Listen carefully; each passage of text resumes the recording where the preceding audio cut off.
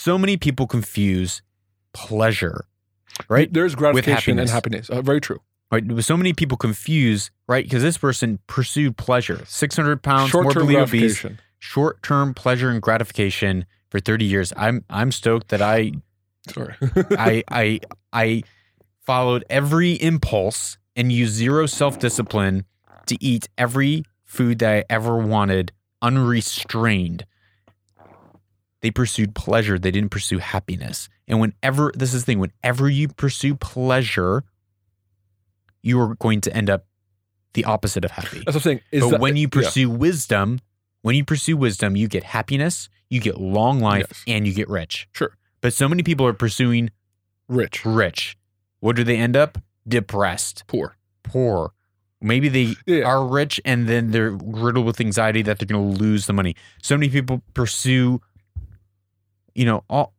but when you pursue wisdom, just like you have, you then begin to slowly, day in, day out, grow into a person that is happy because you're pursuing wisdom. You're not pursuing happiness. Because I realized recently it's because I delayed gratification. Welcome to Own the Future, a podcast made for and by changemakers, where we gain the courage to own our story, the freedom to own our craft, and the power to own the future. I am your host, Lucas Skrobot, and today we have with us a guest who I was on his show.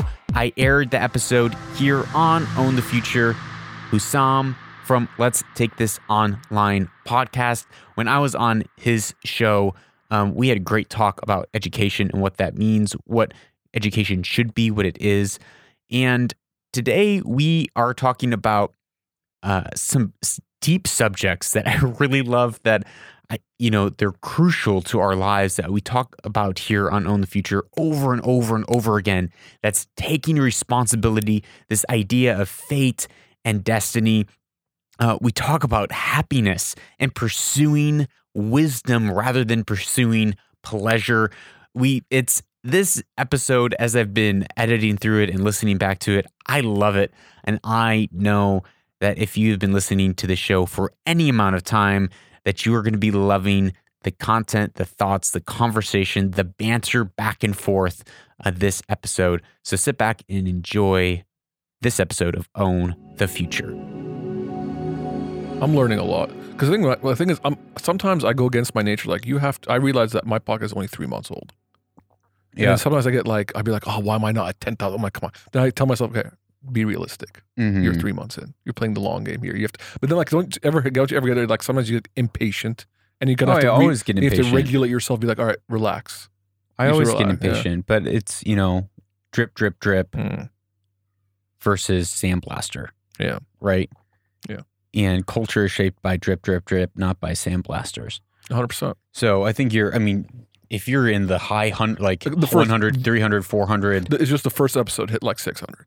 That's awesome. But that because the guy, shout out to Chris, he killed it. And the first episode, I think, is always best. Because there's the hype. Not necessarily best quality, but there's the hype of, there's something new. Yeah. Right. There's something new. I want to go listen and see what this new thing is. And then afterwards it drops. But also that guy went he circulated into his company, for example, which is a huge, like the guy went over and beyond. I didn't even ask him to. That's incredible. But then it just completely then it just dropped. And then it went back. Then that's when I was still experimenting between 1 episode a week, then 2 episodes a week, then 3. And then when I did 3 episodes, then it pinged back up again. Mm-hmm. You know what I mean? So that with the second I went to 3, something happened. I'm like, okay, people are wanting to listen. It pinged back up. I'm expecting 1 episode to do very well, an upcoming one. So yours did well. I'm over 100. Over awesome. 100. I was really happy, but because I also the content. You saw the content I was making. I love the content we made out of it. I was really happy with that. And there's an influencer on TikTok that I connected to. She has like 1.2 million followers. Wow. Just the post where I said I did a podcast with her, just that post organically on LinkedIn got 8,000 to 10,000 views. It's incredible. Just that post. I didn't even put the episode up. I think I'm going to put it up next week, so we'll see how it does. That's incredible. Yeah. That's amazing. She's killing it. She's 18 years old. On TikTok. 1.2 million followers. But she is the one of the few influencers I've ever seen who's actually playing a LinkedIn game at her age. Really? She's appearing on other people's podcasts. She adds a bunch of people. Like, man, she's respect her, man. Wow. Yeah, I was really, really impressed. What's her name? Jade Vincent, based out of Canada. She's British. That's amazing. Her stepdad's really smart. He's like pushing her on LinkedIn because she wants to like be the TikToker for brands. Smart. Very. Very smart. Yeah. Crushing it. Oh man, so much respect. What caused you to get into, doing your show, doing podcasts? What's kind of that? What was that? Okay, it originally started, I was in the media industry, right? And now you work on programmatic, and I know that you've said that you don't really work on that publishing, content creation, kind of copy, storytelling, brand side. You work on programmatic, advertising side. For a lot of people out there who probably heard the term programmatic, what does that mean for them? All right, to talk about programmatic, I think we have to talk about the history of advertising a bit. So the first ad that ever came out was 1994 or 5. It was an AOL ad. It was a leaderboard, a long rectangle, and it basically just said "click here." That's all, flashing red lights, and it got a 50% CTR, which is amazing. CTR is clicks over impressions. So CTR is click-through rate, right? Click-through rate, which is clicks over impressions. Impressions being all the times your ad is seen. Yeah. All right. So that was the first ad. Okay. Then websites started making advertising, right? And then you had obviously Google come in and have Google AdWords, right? Which basically started opening up these networks, and you can, instead of targeting one website directly, you can target 1,000 or 10,000. Then there was something called programmatic, which basically brought together ad exchanges, basically like online marketplaces that comprise of networks, comprise of thousands and tens and millions of websites for people to buy automatically. So that would be like, for instance, I know this is super simplistic. It would be like Yahoo and MSNBC and some other website. They have space on their website 100%. And they're all plugged into a certain ad exchange where they say, hey, we have space on our website and we're willing to sell it to someone. But more on an audience side. For example, hey, I have a female 20 to 35 who's interested, I don't know, in fashion, who just came on my website, who wants to serve an ad to her. And then 500 people would be bidding. Advertisers like L'Oreal and all, will all be bidding. And it all happens within the nanosecond that you open up a website, which is insane. Yeah. To think about. So that's an ad exchange and programmatic. So when I got into media and I transitioned from offline to online, I realized there was no probably by my third year in media, I realized that there was no content locally, right? So you have your content outside. Then you have people like Neil Patel, who creates a huge amount of SEO and content out there. But there's no one in the Middle East who creates content on digital. And the thing is, you don't realize there's a lot of frustration in the digital industry we have here. A lot of things people don't know. So I naturally love to learn. It's the premise of probably my life. I love to learn. What's some of your learning habits on a daily basis when you go into the office? I go to office an hour early. And what do you do? I read. And so you just scroll through Facebook, Instagram. So when it comes to media, I go to specific pages. I go to Adweek, Ad Age, Ad Exchanger, Digiday, The Verve, Drum. And how do you? I mean, because there's a sea of content on all those things. Sure. What is your system to taking that? And then actually, are you reading online? Are you printing them off? Are you taking them home? Are you highlighting, making notes? So what I do is an hour early, I skim it, and I go to the specific sections that I want. So I'll go, for example, to Digiday. I'll go to, for example, there's a section called Programmatic Marketer, where it talks about programmatic. And I also love their confession series, where they talk to confess, like people that don't want to give their names. Yeah. I love those series. Then I'll go to Ad Exchanger, and I'll skim that, and I'll choose the articles I want. Then I'll print it, and then I'll highlight right, and then I take it home. Yeah. But I do this every day. And when you take it home, what do you do? I analyze it, then I write notes down. And then end of every week, I go back and I look at those notes again and then try to write content on those notes. And where is that content showing up? In my published articles. Usually it comes from that. So I publish articles. I'm trying to write once a week. It's now becoming once every 2 weeks. So I get published mostly on Communicate Middle East. Okay. I've been published on Campaign, and I've also been published on Arabian Marketer. Amazing. Yeah, so that's how I do it.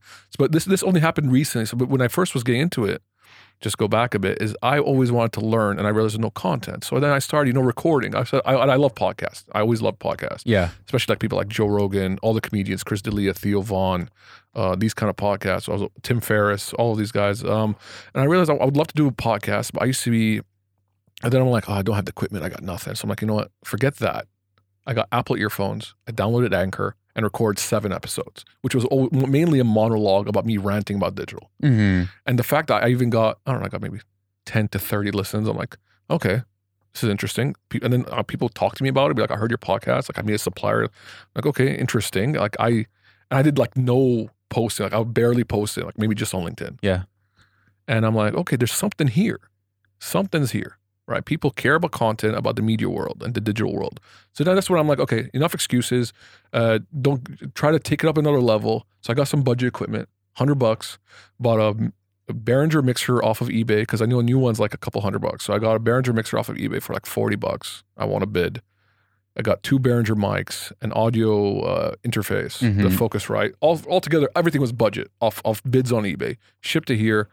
And I started like, okay, let me have guests on. And that's when I started having guests on, and it was very digital focused. But then I realized I want to learn about other things outside of digital too, because I'd like to meet other people. So then I started getting different people on. Still your content, is it still very focused in the ad, marketing, communication, brand, PR, sales world?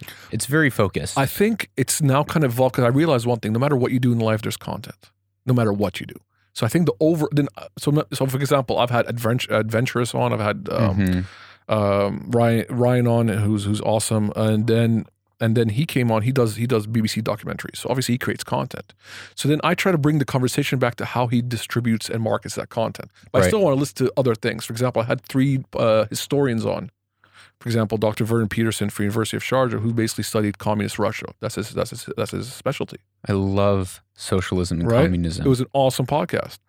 And then because he creates papers, right? Obviously dissertations and stuff. So I talked to him. At the end, I would talk to him how he puts it out there. Yeah, that's kind of thing, right? So so it still has that theme though, even though you're taking you know tangential content, but you're still pulling it into. Because no matter what you do, there's content. You have to put that content out there. You have to market it. You have to distribute it. So that's become now my theme. But I only realized this very recently. Yeah. For me, it was just about who do I feel like talking to today. Yeah. And then, which is interesting, people always ask me about, we had a whole conversation, is how much work do you do beforehand? I try to do as little work as I can. It's not about laziness. I think it's just about, I try to create content and distribute as quick as I can. And I can't do that. Do you feel like your work suffers though because of it? Not really. I'm lucky I'm in client side, so I finish every day at 6. Well, not that work. Do you feel like the quality of the questions that you ask, how you approach the guest, your depth that you're able to go in leading the guest into stuff, don't you feel like maybe it's suffering because and obviously it's, to your point, it's maybe you don't have that capacity to put in 2 to 3, 4 hours of research before having a guest, but how much do you feel like it's impacted the quality of your content? I don't know if in your pursuit of quantity. I don't know if it's dropped it, to be honest, because I realized when I first started out, we talked about this as well, is I used to do full scripts and then I moved to bullet points, and I felt I wasn't happy with that. My quality wasn't as strong as it was then. But in an interview, that's very different. It is, but the thing is, I don't know if mine's an interview. Mine is just a big tangent. And it just goes the way it goes, and then it comes down to my skill to lead it. Right. So here's an example. Yeah. When I came on your show, you didn't know the name of my podcast. True. So don't you feel like that?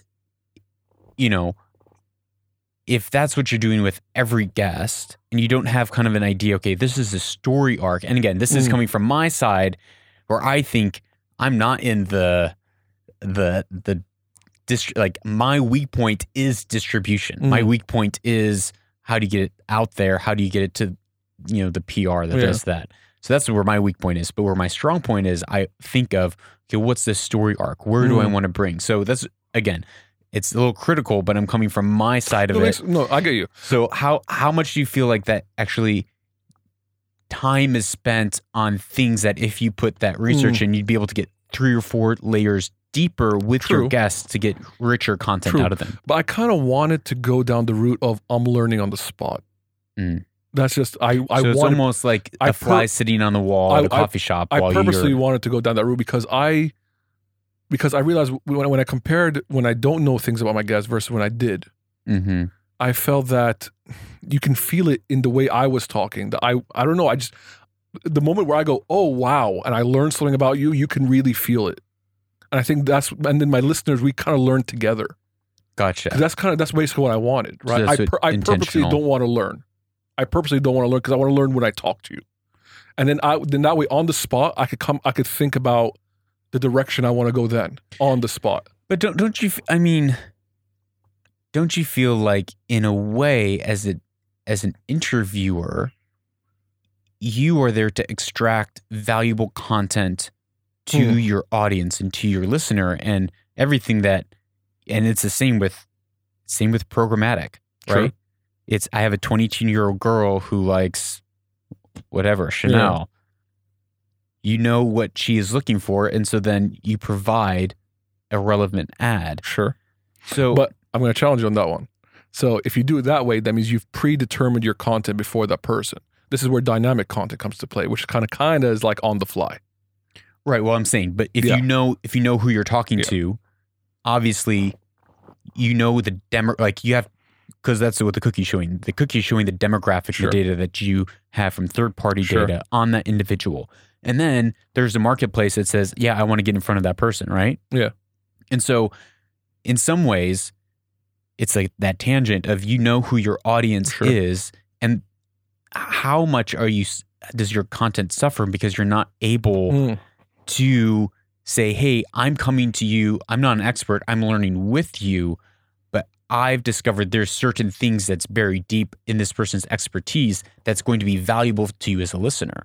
But then I just don't look at it that way. I kind of look at it as that if you're an expert at something, it will come out, right?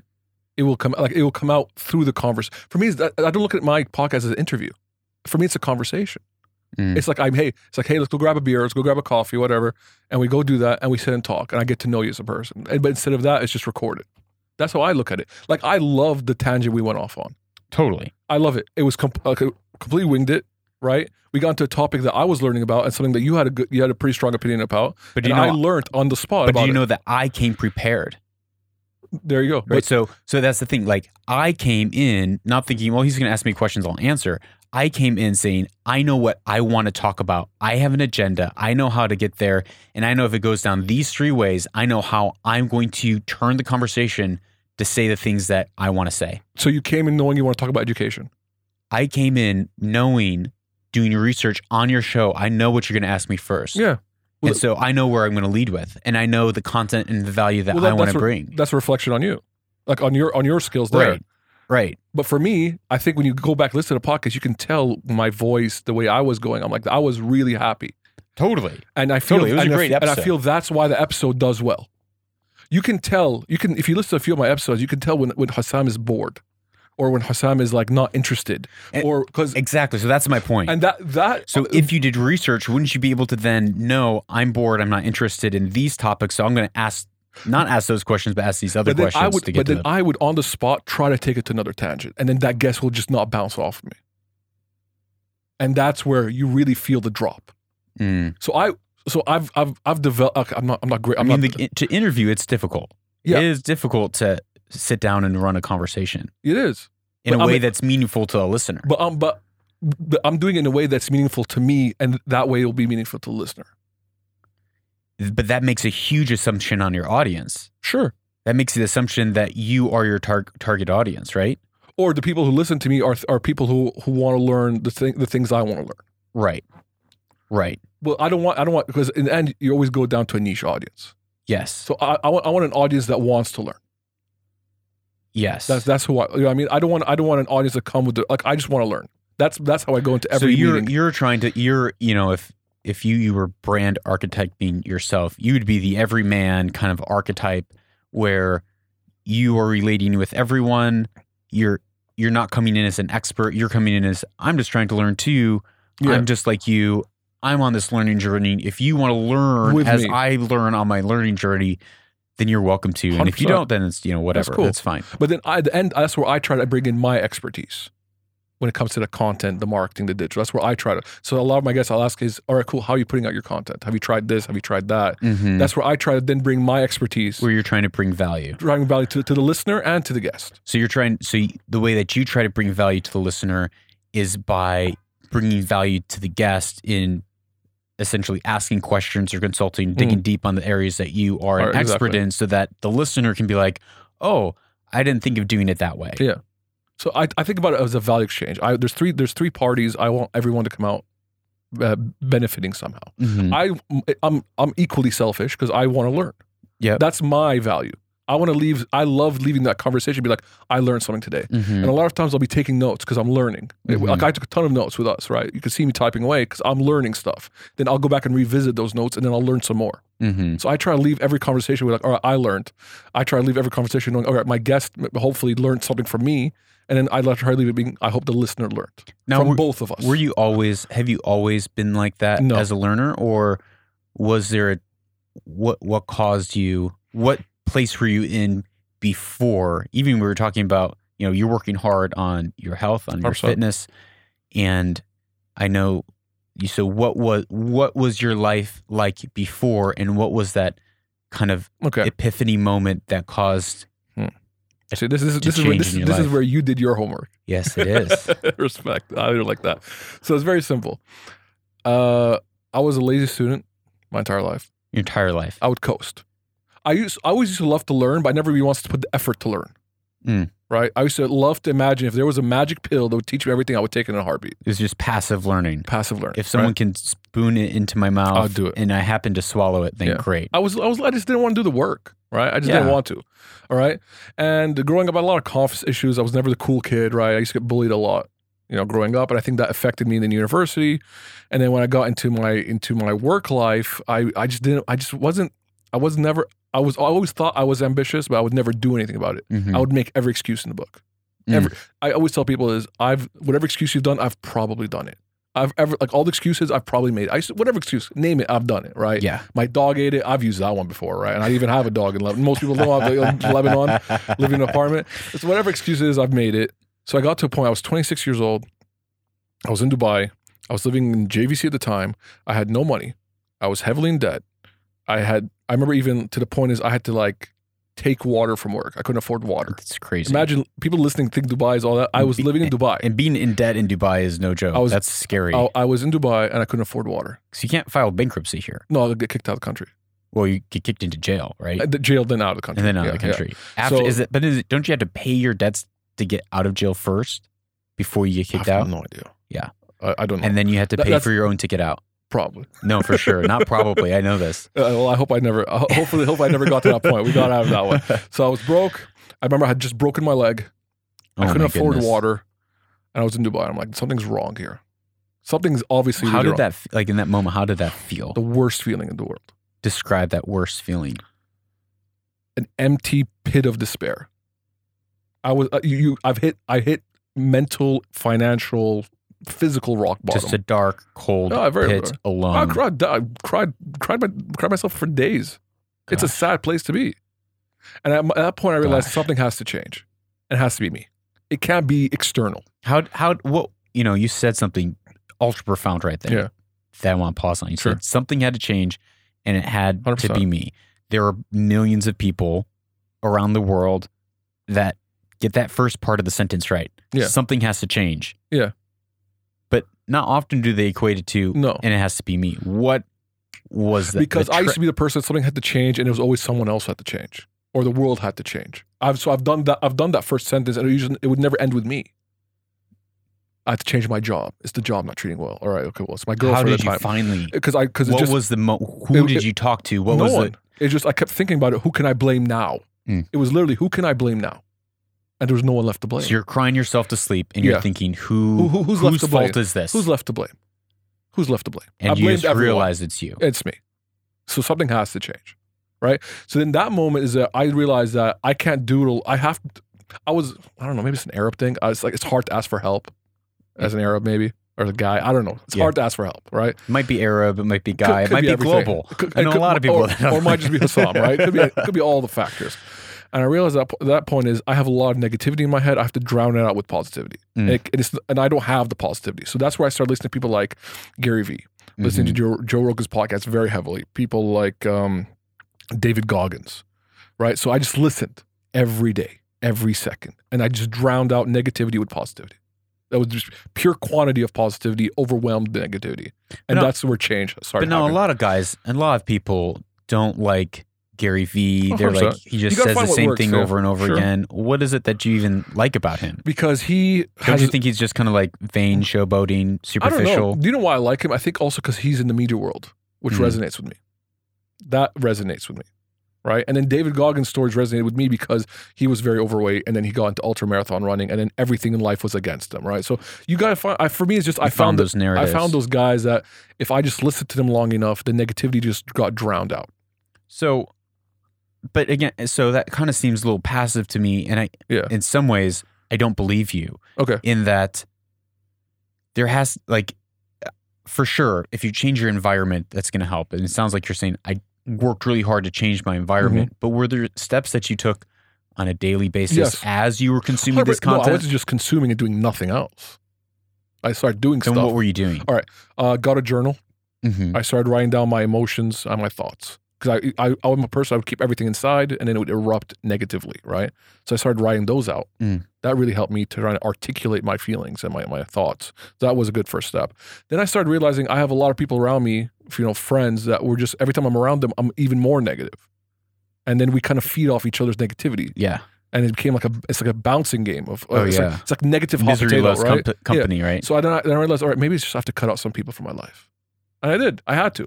For me, I had to. I had friends of many years.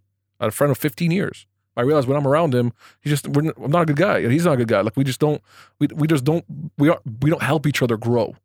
When I'm around him, I just love to complain because he loves to complain, and we just complain. And then when I was really down, he wasn't there because you have expectations from friends. I realized. Yeah. I realized, all right, cool. You don't have expectations for anyone, and I'm like, okay, this person I just can't be his friend. Cut him out of my life. 15 years, right? Sadly, it is what it is. And then once I got rid of negative people from my life, and then I started hang out, maybe not hang out, but just trying to get closer to people who I felt were winners or more positive people, I started learning and listening. All right, cool, maybe he's doing something different than me. So I did a lot of those steps, right? And then one big thing for me was accountability. I looked myself in the mirror. I said, all right, Hussam, you're fat. Okay, you have to accept it. You're not big boned. You're not Cartman. That's honesty. Yeah, you're not Cartman. You're raw honest with yourself. 100%. You're fat. All right, cool. You're lazy. You don't want to work. You want to make excuse. I literally listed off everything wrong with me to my face. Yeah. And before I would think about it and then that's not me. So many people. Yeah. Don't want to face the truth, right? Oh yeah. The truth sucks. They just we believe this facade about ourselves and. Well, the truth sucks. The truth does suck. Yeah, and it's the only path to freedom. 100%. I used to be like, all right, I'm only fat now. I won't be fat next year. For example, I'll work out next year. My diet starts tomorrow. Oh yeah, I'll work out tomorrow. Next year. Oh, you know what? You're not doing well at this job. Just get another job, right? So I used to do all those excuses. And I'm like, all right, you have to stop finding ways out of these. You just got to face the truth. And I want to tell myself, all right, you're this problem. You're this problem. You're this. You're all these. Now you can't escape it. Start to change. Right? And I realized the second I did that, my relationships with people close to me improved significantly. Right? Like with my parents, for example. Right? Like how did your relationship with your parents specifically For example, improve? I used to always blame my dad for everything wrong. Oh, my dad didn't do this when I was a kid. My dad didn't do this. Okay, so would you blame it to his face? I spoke to him about this like 3 years ago, where I told him I used to do this, but I don't do that anymore. Right. So I kind of got rid of all that. Did you, when you, in that conversation with your dad, false resentment. Did you kind of say, hey, Dad, I'm so, did you apologize to him for you? Because if you're doing that, that's putting a wedge in your relationship. 100%. So me and my dad had a bad relationship throughout my 20s. And you blamed him. I blamed him for everything. Naturally. You know what I mean? And then once I got rid of all that anger, I wrote it down. I just let it go. I used to be a person, I'd hold grudges against you. Yeah. Hey man, I messaged you, you didn't answer me back. I'd hold that grudge for weeks. Oh man. It's not good. It's so toxic. It hurts you. I used to be like that for my 20s. It was very toxic. Once I got rid of all that, right? Oh, and also one thing that also helped me as well, I used to care about what everyone thinks about me. Especially family. And then I started working on myself where I don't care what anyone thinks about me, but truly, not just saying it. I got to a point I don't care what my family thinks about me. It's all what I think about myself, right? Once I worked on all these different things, then I got to a point I'm like, you know what? All the anger's gone now. All the resentment's gone. Everything's gone. Now me and my dad, we're best friends. He's actually visiting me. He just arrived last night. I'm super happy. Yeah, we're going to go to Abu Dhabi for a week and we're going to have a great time. So today, now from 26 to 31, my relationship with my father specifically improved drastic, thousands of %. Wow. My dad's my best friend today. That's I'm so amazing happy that you're able to say that. Yeah. He's actually my best friend today. Wow. I hate it when he goes back to Lebanon. It bothers me. I wish he would come out and live with me. I try to get him every time. That's You know what I mean? incredible. That's incredible. So all those improved, and then obviously my relationship with women But it improved. all improved because you took ownership 100%. and you took 100% responsibility. You said, this is... Everything's my fault. It's my fault. Yeah. Everything's my fault. Accept it. No matter what it is in life, if something's happening to you, it's all your fault. Yeah. Deal with it. Anything that negative that's happening in your life, it's your fault. And positive. If something's positive, it's probably someone else's fault. No, if something positive is because... No, if something's positive is happening in your life... like right now, something positive happening in my life today, it's because I did it. No. I think so. You don't think anything positive in your life is I think it might be a byproduct, but that means it's a byproduct. There's someone else that is actually, like in leadership. Okay. If you're the leader of a company, sure, something goes wrong. Whose fault is yours? It? It's yours. If something goes right, who's responsible for the thing going right? Your team. Same thing in life. No, if you walked out of this and made $1 million from this episode for whatever reason, I don't know, maybe you but you would be able to say that's not based on your success, and it's partly based on maybe because you were on the show, but it's also because there was one person or 1 million people who decided to write our success. Or celebrity out there heard it, Drake heard it, and then posted about it, and we got 1 million listeners. Right. So our success is always, but for example, always reliant on other people. You go to the gym every day to work out. End of the month, you're better in terms of better in shape. That's a product of your effort. It's a product of your effort, and that there's a gym. And a gym owner who is generous enough to risk and put... Fine. In that case, it's not 100%. It's splitting hairs. I find it interesting when you look at that in your life, as it's the same thing that we're saying, really just in a different light. But when I take responsibility for the things that go wrong, and then I give credit where credit is due, whether it's to your faith or whether it's to your family, your relationship, your network, your team... to where things are going good, I think that all of a sudden, in some ways, alleviates some pressure from this anxious kind of like working, believing that it's all, that the positive results are all on our shoulders.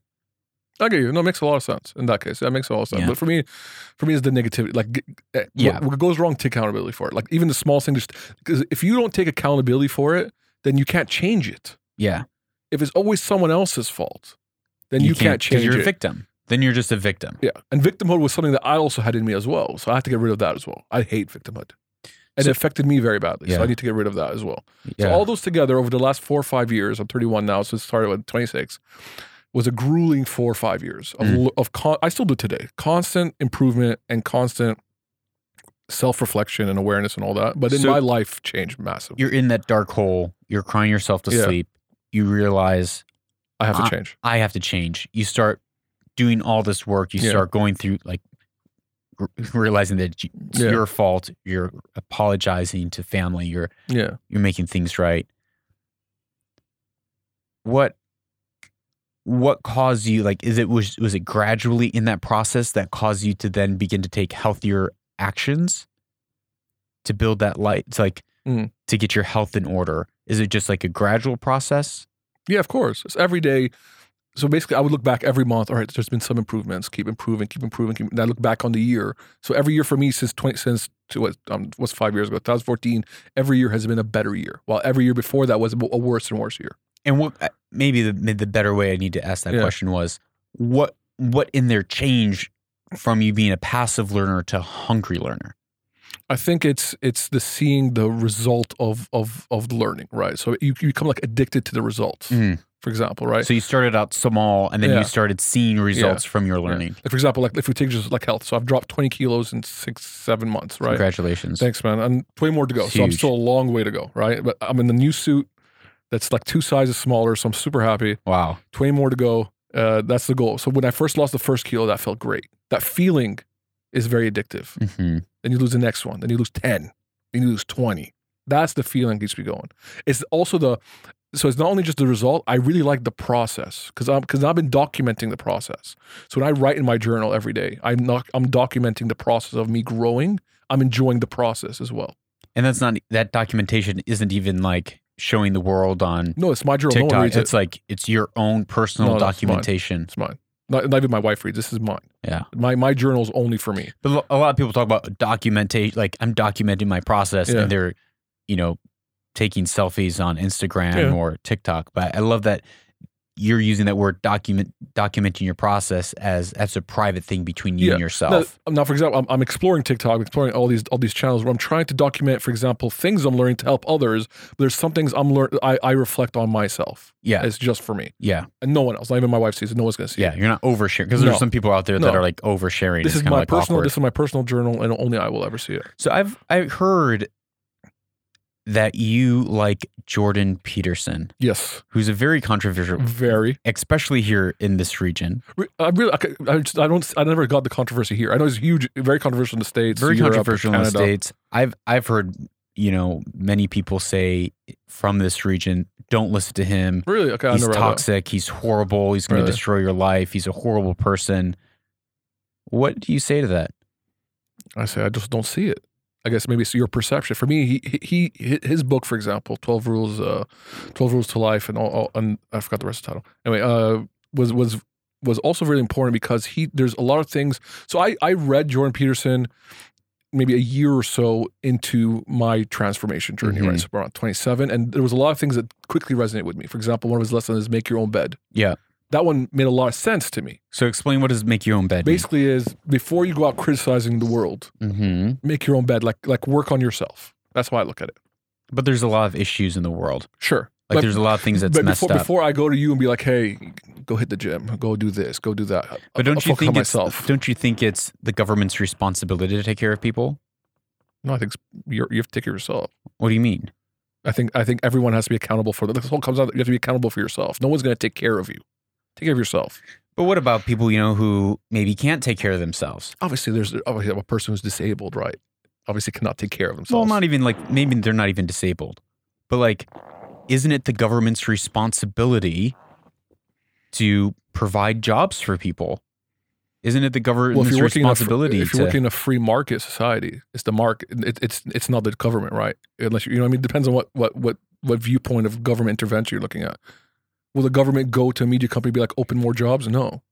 If the economy is doing better, the government's job is supposed to make a healthy, help the country grow through, for example, infrastructure, market confidence, all that, and that in turn will grow an industry, which in turn will create more jobs. The government cannot directly create more jobs. But isn't it the government's responsibility to? I think government's responsible for giving the basic things to people, like electricity, running water, safety, good infrastructure. Yeah, for free. Yeah. Well, obviously there's taxes, right? A lot of these countries, for example, the rest of the world has outside of the GCC, there's taxes, which basically is supposed to pay the cost for these kind of amenities you get. Don't you think that countries like America would be better if they subsidized all their health care, or if they're providing, basic amenities for life like electricity and running water for everyone for free? Wouldn't that be better? I suppose. I mean, I never. For me, I don't know. Having all those because Jordan Peterson definitely would disagree. He would say that's not better. Well, I don't agree with everything Jordan Peterson says, right? But I believe in a completely free market society. So you're a capitalist? Not really. I'm more of a. I don't like putting those labels. I think I'm more of a libertarian. Okay. So you think that the government should essentially fingers off, stay out? Yeah, I don't like government intervention. These are still thoughts I'm formulating, so I don't like to put a direct things, but I don't think, I like fingers off. I like a free market. Because then the free market essentially is capitalism. Yes, capitalism. I mean, I know a lot of people really, I see it in my feed all the time, which is capitalism's the devil, capitalism sucks, capitalists are destroying the world, capitalists should stay out, capitalists are imperialists and colonialists, and capitalism's destroying the economy, capitalism's destroying the environment. Yeah. Capitalism destroys everything. Yeah. What do you think? What's your take on that? I don't think any as someone who supports a free market. Yeah, I don't think any system is without flaw, but I think this is the closest thing we got that works. Right? Because the other side of it would be, for example, like communism. Right. And you mentioned earlier that you had someone on your show who shared about Dr. socialism and communism. That was really interesting. He studied. He's a professor at the University of Sharjah who basically specialized in communist history, Soviet Russia. Really interesting guy. It was really super because there was a lot of stuff I never explored. So right now, Yeah. globally, Yeah. in America, I just read a headline. You know, there's your 30-second sound bites. I read a headline that said 70% of millennials would vote for a socialist government. Mm. And most everyone that I follow, especially here from the region, they are all they're very kind of on the liberal side of pro socialism, pro communism, pro subsidies, pro the government taking care of everything, and that's their responsibility. And that if there's a problem anywhere with anything in society, the government should fix it. I don't know. Yeah, I don't know if people have thought that out 100%. It's easy to think that, right? Just let someone else take care of it. Let the government take care of it. But I think there's a lot of things you'll be giving up in return. So why don't you think the government should, like, even from that interview, what were some of the things that really stuck with you about what socialism is? Because everything that people are, the masses are saying is that socialism's good. But you're saying that it's not?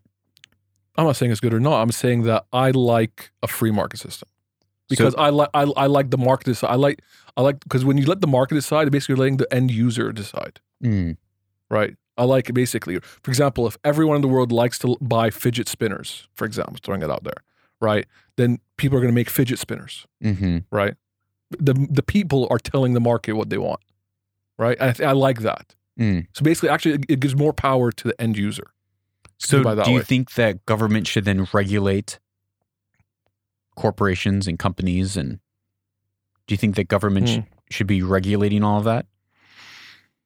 I mean, by admission, you said you're a libertarian, yes, which would mean that the answer should be easily no. So why are you hesitant to answer that? Because I think then the conversation would go, for example, then you'll probably direct into like, what if we look at monopolies, for example, right? If we say that the government should, so I'm trying to play 3 steps ahead of you. Yeah, play it. Play those steps ahead. So let's say, I don't believe the government, so I don't think there should be government regulation, right? And again, I'm talking as not an expert, right? I'm talking about as a person who has his own ideas, right? So, but you interviewed an expert on socialism. I interviewed an expert on communist history. Yeah, right. Dr. Vern Peterson springs from socialism. We didn't go to New Age. We didn't go to like the new millennium, right? We're talking about, for example, the Bolsheviks, the rise of communism. Yeah, but so I mean, whether it's New Age or Old Age, it's the same thoughts. All they did is replace the bourgeoisie. I can never say that word. How do you say that word? Bourgeoisie. Thank you. The bourgeois.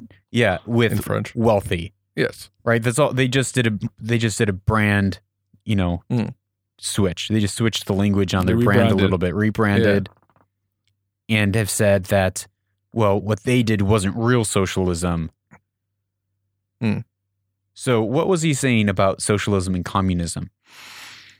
So the majority of that conversation was trying to understand his journey to learning about that. So so it was more about, most of my podcast is about learning about someone's journey. So when I had Dr. Vernon on, he was telling me about how he went about learning about communism. For example, I know we're going on a tangent a bit from the original topic here, but I think, for example, he started off when he was in university, he really wanted to learn it. So his teacher sent him into like Belarus, right? Yeah. Where there was old archives they had to dig through and no one was speaking English. And that, for me, that was a story that we focused on. I love, those are the stories I focus on, right? But what were some of the kind of, from that story, some of his insights that impacted you specifically that might have shaped your view on whether it's socialism or the free market or libertarianism? I don't think my thoughts on the topic were shaped then. It was more about listening to people like, for example, or more like... Because Jordan Peterson's very anti. Yeah. And also, for example, like Dave Rubin and the rest, they're all, the IDW, right? The intellectual dogma, they're all very libertarian, right? For me, those are the kind of guys that kind of help me shape my thoughts on what I think today, more than that specific conversation with Dr. Vernon. So for me, let's go back to the topic, right?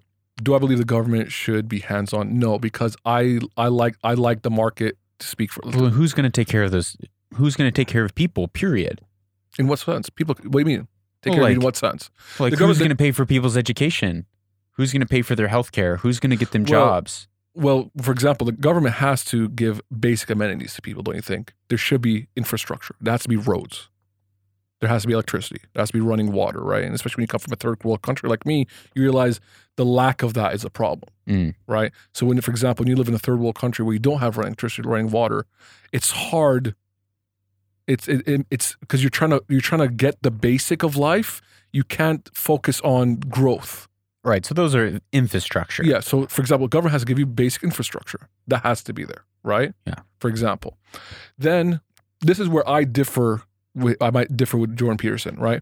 I don't like, for example, these very high costs of universities, right? Because I come from, for example, heavy student debt. I don't necessarily know that Jordan Peterson would be pro high cost of universities. No, but for example, he's pro no government intervention, or no, for example, like when government gives you fully free education, would you count that then as would that be a fully capitalistic society? No, it's an entitlement. Yeah. You know what I mean? So this is, for and example, someone's paying for it, and that's taxed. So this is where so education itself is a topic that I've been thinking a lot about, because I come from a background. You said that you want to get into talking more about education. Yeah, because I, for example, come from a point is where I have student debt that I still pay off. It's 7 years now I pay off. I don't like that one. For me, harms a person. Student debt is harmful. Like, for example, a big chunk of my paycheck would go every month to paying off that education. And the reason why I'd like to talk about education is I don't think I should have got my master's degree. I have a master's degree. I don't think I needed it. I did it because society wanted me to. Has it benefited you?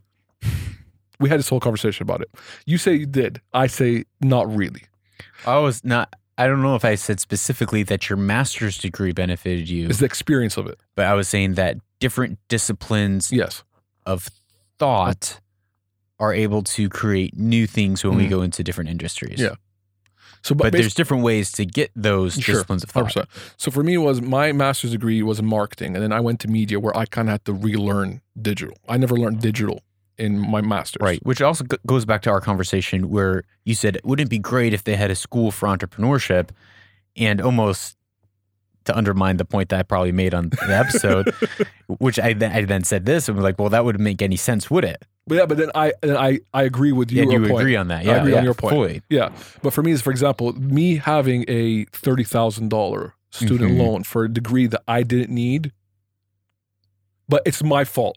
Like, again, back to I should have never pursued it. Right. But that student debt, the idea of student debt is it really crippled me. So don't you think that the government should then help you out of that? Is it it their responsibility? No, it's not. It was my choice. I have to bear the responsibility of my choice. I should not have let societal impact affect me to get a master's degree and put me into debt. But so then here's I didn't study my future properly. So then shouldn't in my case, shouldn't the market be sued, capitalism be sued for essentially marketing to you a product that wasn't what it really was, right? Because in some ways, society, the market, capitalism is saying, go and get this degree. I think we have to realize that we are evolving as humans, and these kind of degrees don't need that much of importance anymore, to the point that it can actually affect someone's life. That's my point. That's where I kind of go. Where, for example, you're not blaming the education system for providing it, or no, they provided a service. You're not blaming society. They provided a service. I chose to go after that service. Right? Yeah. That service might have helped me, might not have helped me. I had to pay for that service. I chose to do it. Right? That's all my choice. Like, again, it comes back to me. It was my fault. Yeah. Right? But do I think society should put an importance in some industries on specific education degrees, to the point is that it becomes almost a stigma if you don't get it? No, I don't think that. But that has nothing to, everything it's all interrelated. It's all connected. So, but that's not necessarily a direct byproduct of capitalism, even though it might be a byproduct of the marketing of those universities, where they're obviously they're making, like, people got to eat, right? And it's obviously a good reflection of how good of a marketing those universities have done over the last 100, 200, 300 years to ingrain it so much into society that has become a stigma not to get 150 years ago, that sheet of paper, one, cost a lot less and was worth a lot more. Yes. 100%. But today, because before we weren't in the information age, now we are in the information age. Let's explore a topic. This might be actually kind of fun, if that's okay. Is if, for example, universities like Cambridge and Harvard, these ones that have been around for so long and probably have been the forefront of ingraining the importance, or the, like in air quotes, right, the mandatory need for higher education. They've done a great marketing job over the last 100 years, to the point is that where society will look down upon you if you don't do it, right? Should that have been monitored by the government? Should that have been limited because of the societal impacts, or should it have been completely let to what it is today?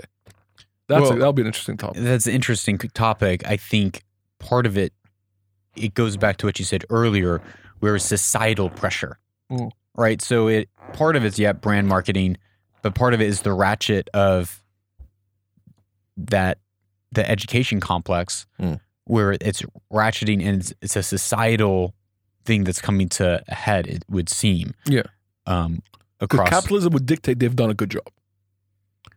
Right. Well, so then here's an interesting thing. I'm learning as we go here. And I did an episode on this a while ago that it was actually Darwinistic ideologies, which it started with natural selection, which then was adopted by social Darwinism, which is survival of the fittest. Yes. For survival of the fittest then became laissez-faire capitalism. Free market. Which is free market, but uninhibited. Was that Keynes? It was. Was it Keynes or the other head? No, it was Herbert. Yeah, okay. It was Herbert Spencer, I believe is his name. Okay. Who took those ideas from Darwin, created social Darwinism, which led to the Nazi Party, which led to eugenics, which led to the destruction of the environment. And so really where the free market and capitalism went wrong was that it actually adopted Darwinistic ideologies of the survival of the fittest, which was then, well, if the rainforest dies, it's because we are fitter than the rainforest. Okay. Not direct, but that ideology, that program is running in our minds, which then leads to that. I want to ask you a question. All right. I would love to get your thoughts on this. It's always a conversation I like to have with people. Pandas, right? Pandas have been naturally selected to die out, but have been kept alive because of humans. I don't know if you know much about pandas, right?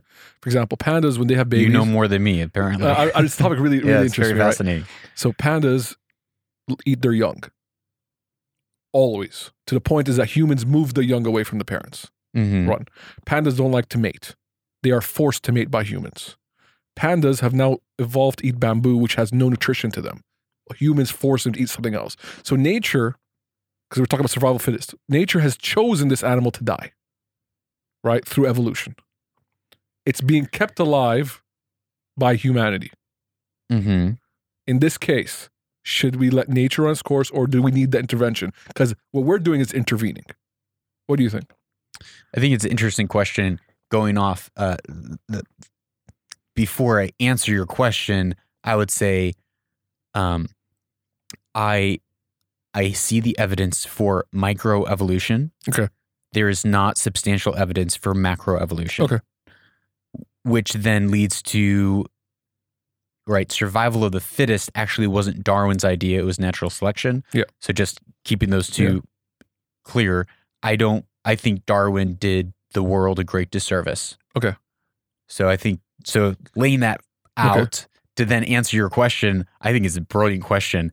I love this topic. Because that goes to another tangent, which is the diffusion of innovation, of how do ideas innovate, or how do innovative ideas, whether it's thought processes or actual products, move through the market, and how does that then affect the market? And oftentimes, right, the society, the globe, economics, they're highly, highly, highly complex systems. And we don't understand that when we introduce something new into that complex system, that system drastically changes. And 100%. Oftentimes we don't see how it will change in the future. Yes. And so many times people have introduced products into a highly complex system, and like years ago, probably 100 years ago, people introduced the steel axe head into the Aborigines back in Australia, and unbeknownst to them, the axe head had this kind of a big symbolic, symbol of power and all this other stuff. They introduced the steel axe head, and next thing you know, prostitution is shooting through the roof because they introduced an axe head into society. That's kind of like that old movie, the Gods. Butterfly Effect? No, the gods must be crazy. Yeah. A Coke bottle changed the complete fabric of society for a tribe. Absolutely. Yeah. One glass thing. One. Yeah. And so that's what I think a lot about that.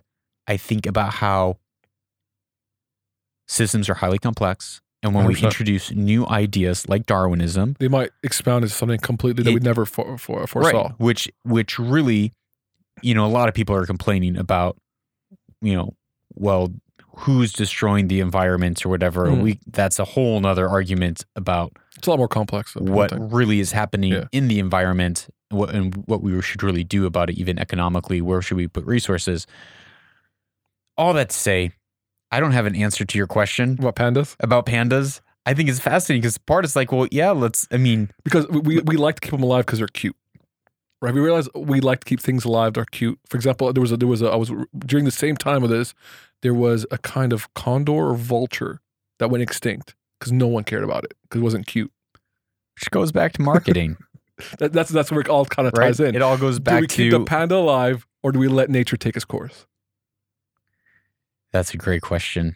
I love this question. And the thing that I'm thinking about, and the reason I can't answer it, is like, well, what are the butterfly effect of whether keeping that alive or quote unquote letting nature take its course, and what is our responsibility as people who should care for the environment, caretakers of the earth? Do you think human beings as an intellectual species, right, as having that thought of we can affect our environment, positive and negative, do you think we are the caretakers of nature? I think, and again, this is like language is so gray and loose, and meaning of caretakers of nature. I think. Do you think we should take the steps? Should we? Yeah, you're right. Language is a tough one here. Because being a caretaker of nature can mean a lot of different things to a lot of different people. It's very subjective. It's very subjective. I think the way that I would say it is, I'm trying to put this into like a relevant language. I have language for it, but I know it's not going to translate. I'm trying to transition to a topic I would love to get your thought on. How about you transition? I don't know how to. The reason I'm asking that is I'd love to get your thought on hunting. Oh, hunting's great. Okay, cool. You're pro hunting. Oh yeah. Oh, so am I. Yeah, 100%. I don't think that you should be killing elephants and chopping their tusks off. Yeah, 100. No, that's horrible. That's called poaching, not hunting. Yeah. But I wish that I was a hunter. Same. I wish I lived in a society where I could hunt and not have to eat factory farm food. Oh, I think hunting's great. And people who are like against. I actually have. Yeah, I've killed some goats before. Okay. Hunted in Hawaii. No, rifle. Oh, cool. Yeah. So I used to hunt birds in the mountains of Lebanon, and that for me I did it at a younger age, and that for me was a great learning experience. That you've killed an animal for sustenance, and then my dad taught me how to clean it my own self, so I had to take accountability for it. Right. This is an animal you killed. That means you have to clean it, you have to defeather it, you have to gut it, you have to cook it. Totally. That for me was a great lesson. That for me, hunting, I've always been very pro hunting, and I think the reason I'm asking is just because hunting recently has been getting a lot of controversy. So why do you think it's been getting that controversy though? Because there's also a lot of lack of education and lack of knowledge. And also the media shows hunting differently. The media. When you show it. So next question. Why is the media showing that differently? Because I guess, I don't know, media has an agenda. What is the media's agenda? You don't have to guess at that. We all know what it is. Oh, go ahead. No, what's the media's agenda? Why do you think they would be doing that and targeting that? What, to support factory farming? I think there's a lot of agendas. There's a lot of lobbyists that influence media, right? I think it all goes back to it's all going back to what we were talking about, which is control. Okay. Because if you can control, because it's all going back to gun control, so because a lot of these conversations are really happening in the West. It's going back to gun control. It's going back to, liberal ideologies. It's going back to the government being able to control society. It's going back to introducing carbon credits and carbon taxes to the society. Another way to taxation without representation. So do you think it's an overall plan of control? It's why. Or do you think they're just why playing the religion to of the environment is now so big? It's a religion. So do you actually think global warming is a religion? Sure. Do you think though it's an actual overall plan? Oh yeah. Or do you think it was hatched hundreds of years ago? Or do you think it's just ABC News, for example, whatever news network, right? Just playing to the masses? No, I think it's like they know what they're doing. Okay. The people who run these organizations, they know the power of propaganda. 100%. No, but I'm saying, we're not talking about conspiracy, like an overall global conspiracy here. No. Okay, cool. No, I'm not talking about conspiracy theory. I'm talking about what we're going back to before: socialism, communism, taking responsibility, and we even mentioned it on your podcast about delaying adolescence, like extending that. Why? So that people don't take responsibility, become victims. They're relying on the government. Why? So the government have more power. Why? Like, why is the gay agenda such a big thing in America right now? Because because it has they're playing to the masses, right? They're playing to the masses. Right now, the left has a huge voice right now, and everyone's just playing. It's a power grab. Yeah, they want power for sure. I think, and they want big government, and they want socialism. I think. So I like to. I'm not disagreeing. I just kind of like to look at. I kind of always like to look at different parts of it. I kind of also think about it might just be simpler than that. No. I think they just want ratings. No, I think there is that top 5 or 10% who know what's going on. No, I'm totally with you. I'd like there are think tanks. Order? No, I'm not talking about New World Order. I'm talking about there are think tanks that are paid, people who are paid hundreds of millions of dollars to strategize and architect society. Yeah. And then there's people who are then bought into the propaganda, who aren't thinking, who think like, oh, this is just what we do. No, I don't disagree with you. I always like to look at it as, I always like to always challenge my own thought. Am I thinking about it too grand? Is it just much simpler? That's always like, I like to challenge. Yeah. Is it just simply a news station that wants to get ratings because they just want money? And because right now the agenda, the in the U.S., let's take the U.S. for example, left is very loud, and we want the mass to agree with us. And if we don't agree with them, then we will be. Yeah, is it part of like the 30-second clickbait, complex? So is it that simple? Is it just because we want to make money? TV ratings are down. We need to find ways to make money. Let's just keep pushing this agenda because it's working right now. I think that probably plays into it, but I think that's kind of like the third tier. Okay. I would say, well, where did it all kind of spring from? What was the strategist, right? There's political strategists, societal, like they're strategizing of how to hopefully everyone, better society. Some are thinking like, well, if we have more control, we'll better society. Yeah. Look, I was asking conspiracy because I love conspiracy theories. Oh, you do? I could go down a tunnel. Oh my. We'll have a whole episode of that. See, I sometimes get accused of liking conspiracy theories, but I'm like, but wait, I'm not talking about a conspiracy theory. To me is like, but it's on the they didn't land on the moon. But you are on that line. Well, the reason the reason that people go into that conspiracy theory world, but it's not because you look at history and you say, well, wait, that's what happened in the USSR. Yeah. Wait, look at Venezuela. Wait. Oh, look at Cuba. Like, it's a conspiracy theory if you're like, did you know that, this politician has killed this many people? And did you know that, we never went to the moon? And do you know that this woman's, actually a man? Like, those are conspiracy theories. But when you're talking about, like, historically documented propaganda pushes that have led to the destruction. I mean, look at Cambodia, like destructions of hundreds of millions of people globally. When you look at North Korea, like you see where those ideologies for sure end up. And when people are pushing those, it goes way out of conspiracy and it moves into the land of fact. I know, but like I'm saying, you can easily cross into that New World Order conspiracy. We can go down a rabbit hole for days. Right. I mean, you talk about the Rockefellers. We could go into those rabbit holes. The Rothschilds. And for sure, there's people who are influencing and controlling, for the better. Like there's people who have billions of dollars. They are the ones that are driving industry. And it's actually capitalism that has brought hundreds of millions of people out of poverty. Sure. The free market has helped hundreds of millions.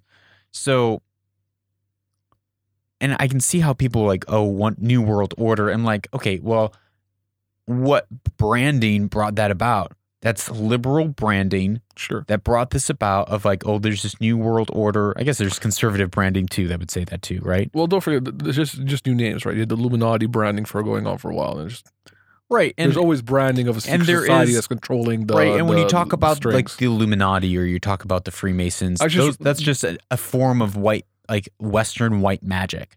There's a good TEDx video, 5 minutes about the Illuminati. I just watched it. It was really interesting. Really? It talks about the history of the Illuminati. It's quite interesting.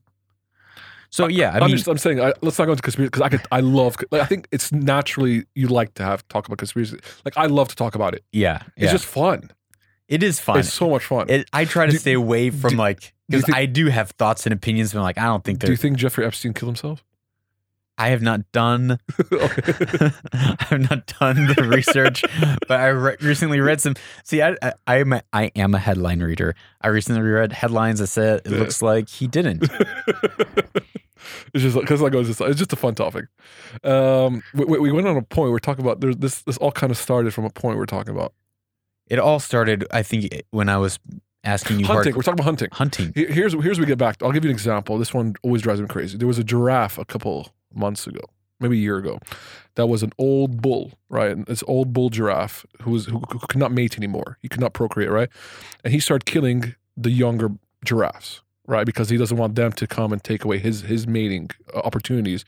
And they had to put it down because they have to let nature continue. The amount of anger coming from the left about that was ridiculous. Because people were thinking, oh my God, you killed a giraffe and it's a beautiful creature and all that. You shouldn't kill it. Be like, yeah, you understand that he stopped a whole community of giraffes growing because of his, of like the way he is. So he had to be put down for more giraffes to be able to grow, right? And I think this one specific case, I'm like, you guys just don't know the details, right? We love to always think about animals in a Disney movie, and we don't realize that there's a whole nature out there.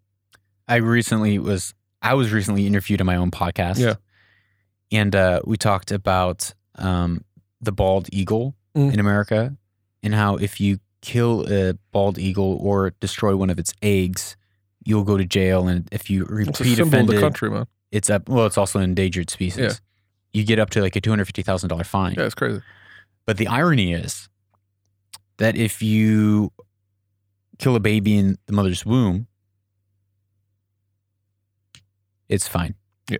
Well, now you have late-term abortions right now in some states. Yeah. We're talking about 9 months. Yeah.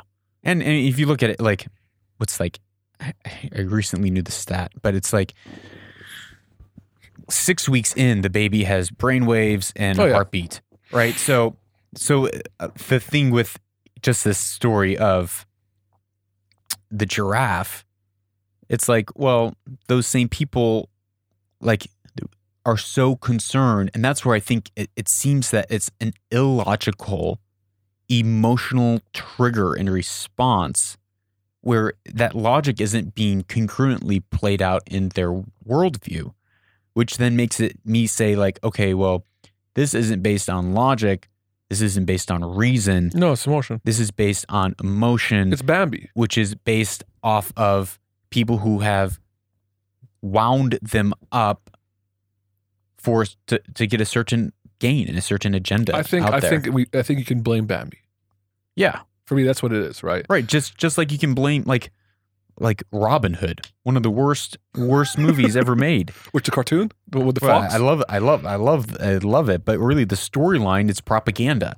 Oh yeah, it's fully propaganda to say take from the people who are building economies, who are providing employment, take from them and just give handouts to other people. Well, right? We're serfs, right? So it's a basic of socialistic ideology. Yeah. What was it? Fiefdom or something?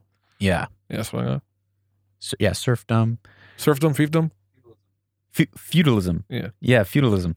Right. So, but you're right. It's that ideology in there of take from the people who, right? Because now it's been played out in like Robin Hood, take from the rich and like redistribute wealth to the poor. Like it's like that same ideology, and it's the power of story to stick in people's minds to then get triggered to lead to your outcome, which is a powerful thing when you think of, well, I want to shape the world for good. How can I tell a story that actually drives people to a positive result and a positive ratchet, not one of control, but one of freedom? Yeah. It's an interesting topic. Here's an interesting question. Let's go. If you had the ability to abort Hitler in the womb, I like this question. Would you? I know my answer. I think about this a lot. I don't know why. I think about these topics all the time. There's so many things that could happen, right? So, for example, you abort Hitler. Hitler doesn't exist. There's no World War II, right? Let's take it this way. Does that mean, but then everything's a butterfly effect? What would be the world today? Right? I like my life today, right? I like where I am today. Yeah. What if that happened? I would not be born. For example, you know what I mean? So, or for example, the world being a completely different place. What if there's more wars? So when I don't know how to answer that. Ideally, the quick answer is yes. The quick answer. You would kill him. The quick answer is because I'm saying the quick answer for the average person would be yes, because you want to stop horrific things being done.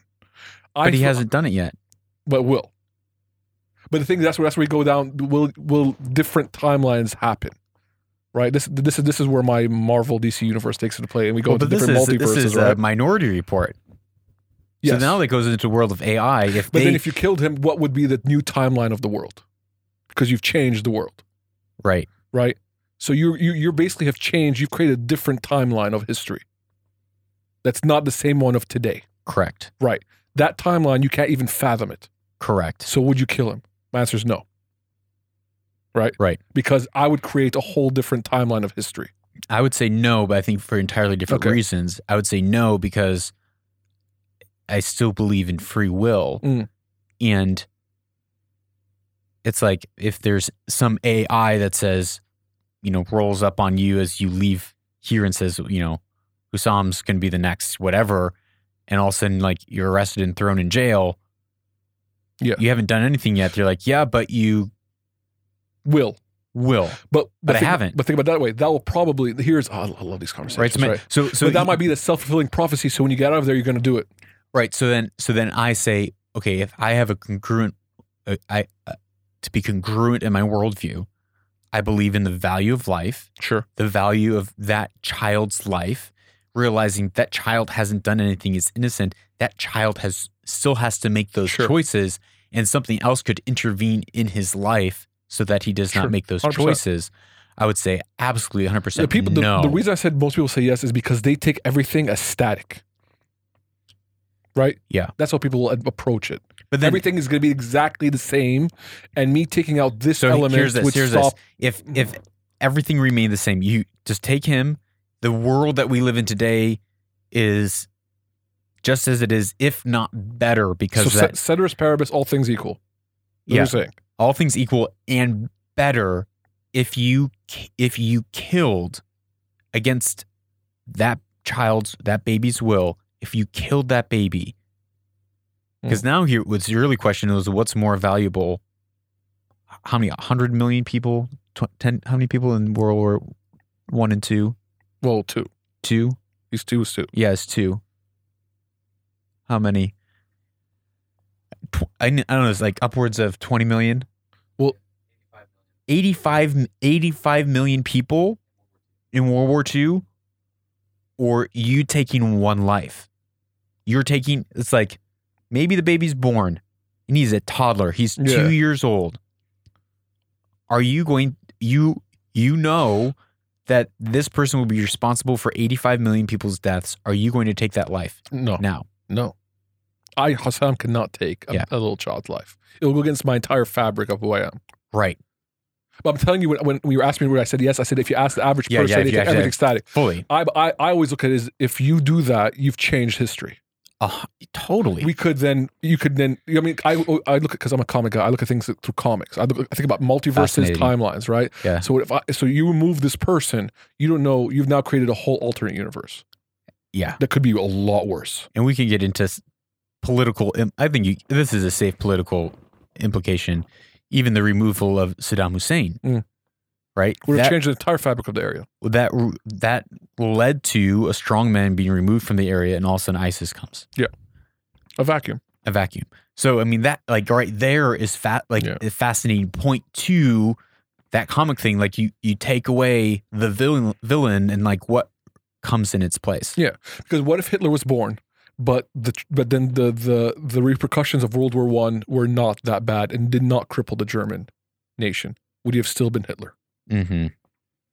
Right? That's a more interesting question I'd like to ask, right? Because was it the Treaty of Versailles? That was it, World War I?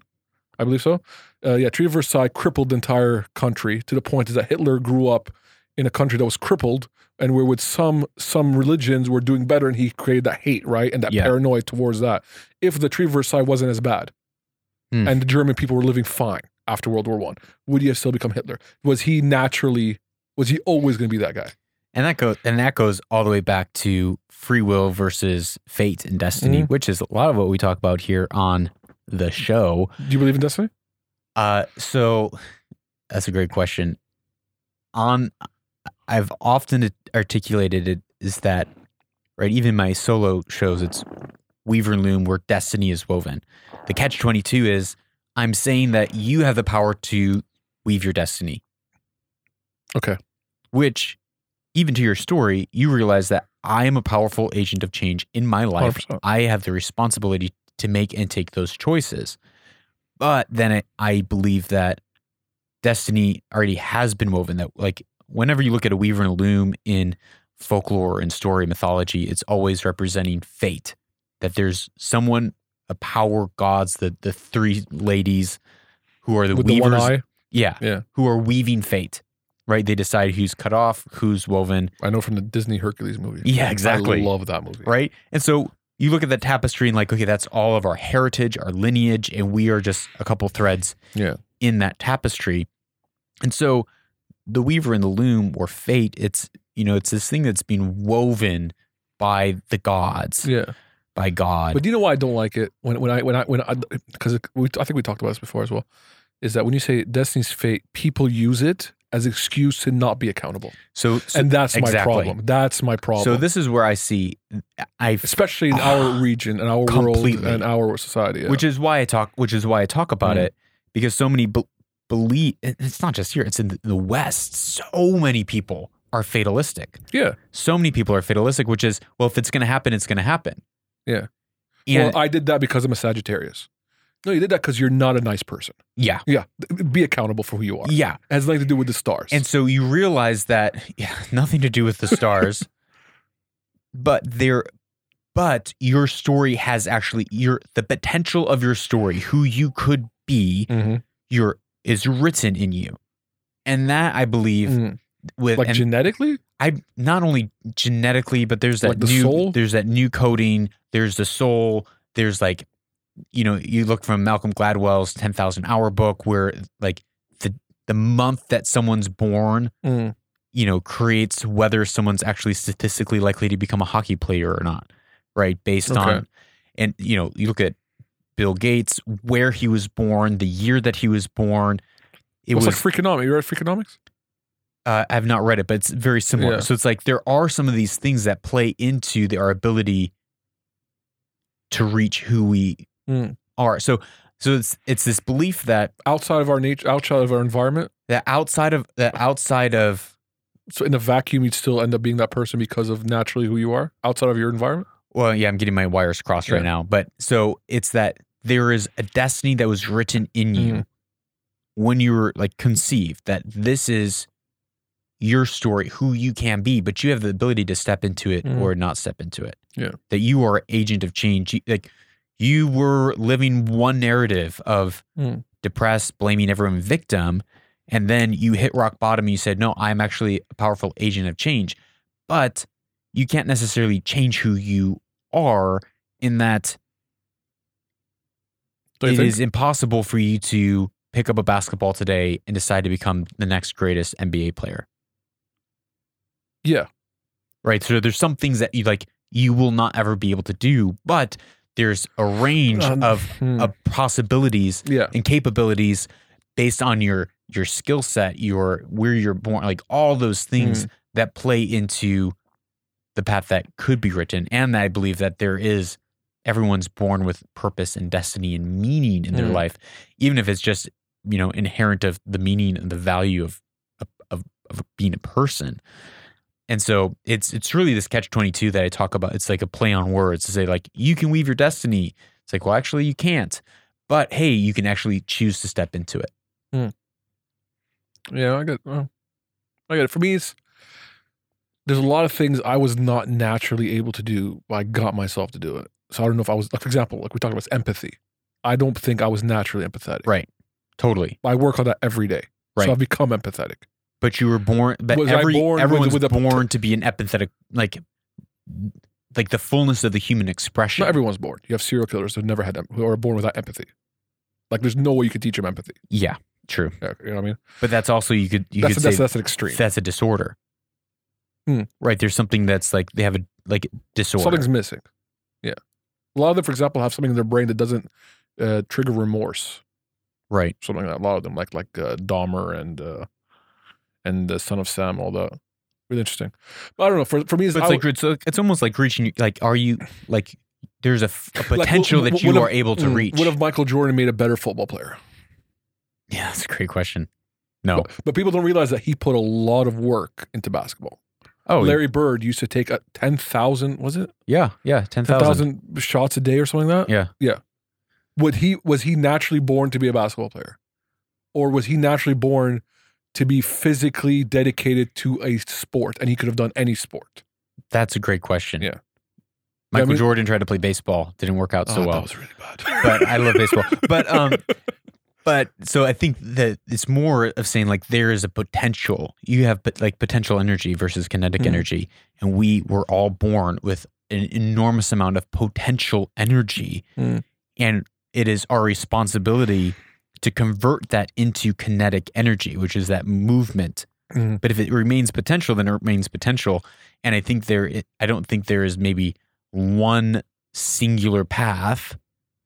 I think that we have free will and we have choice, but within that, I do believe in divine intervention in our free will. Okay, interesting.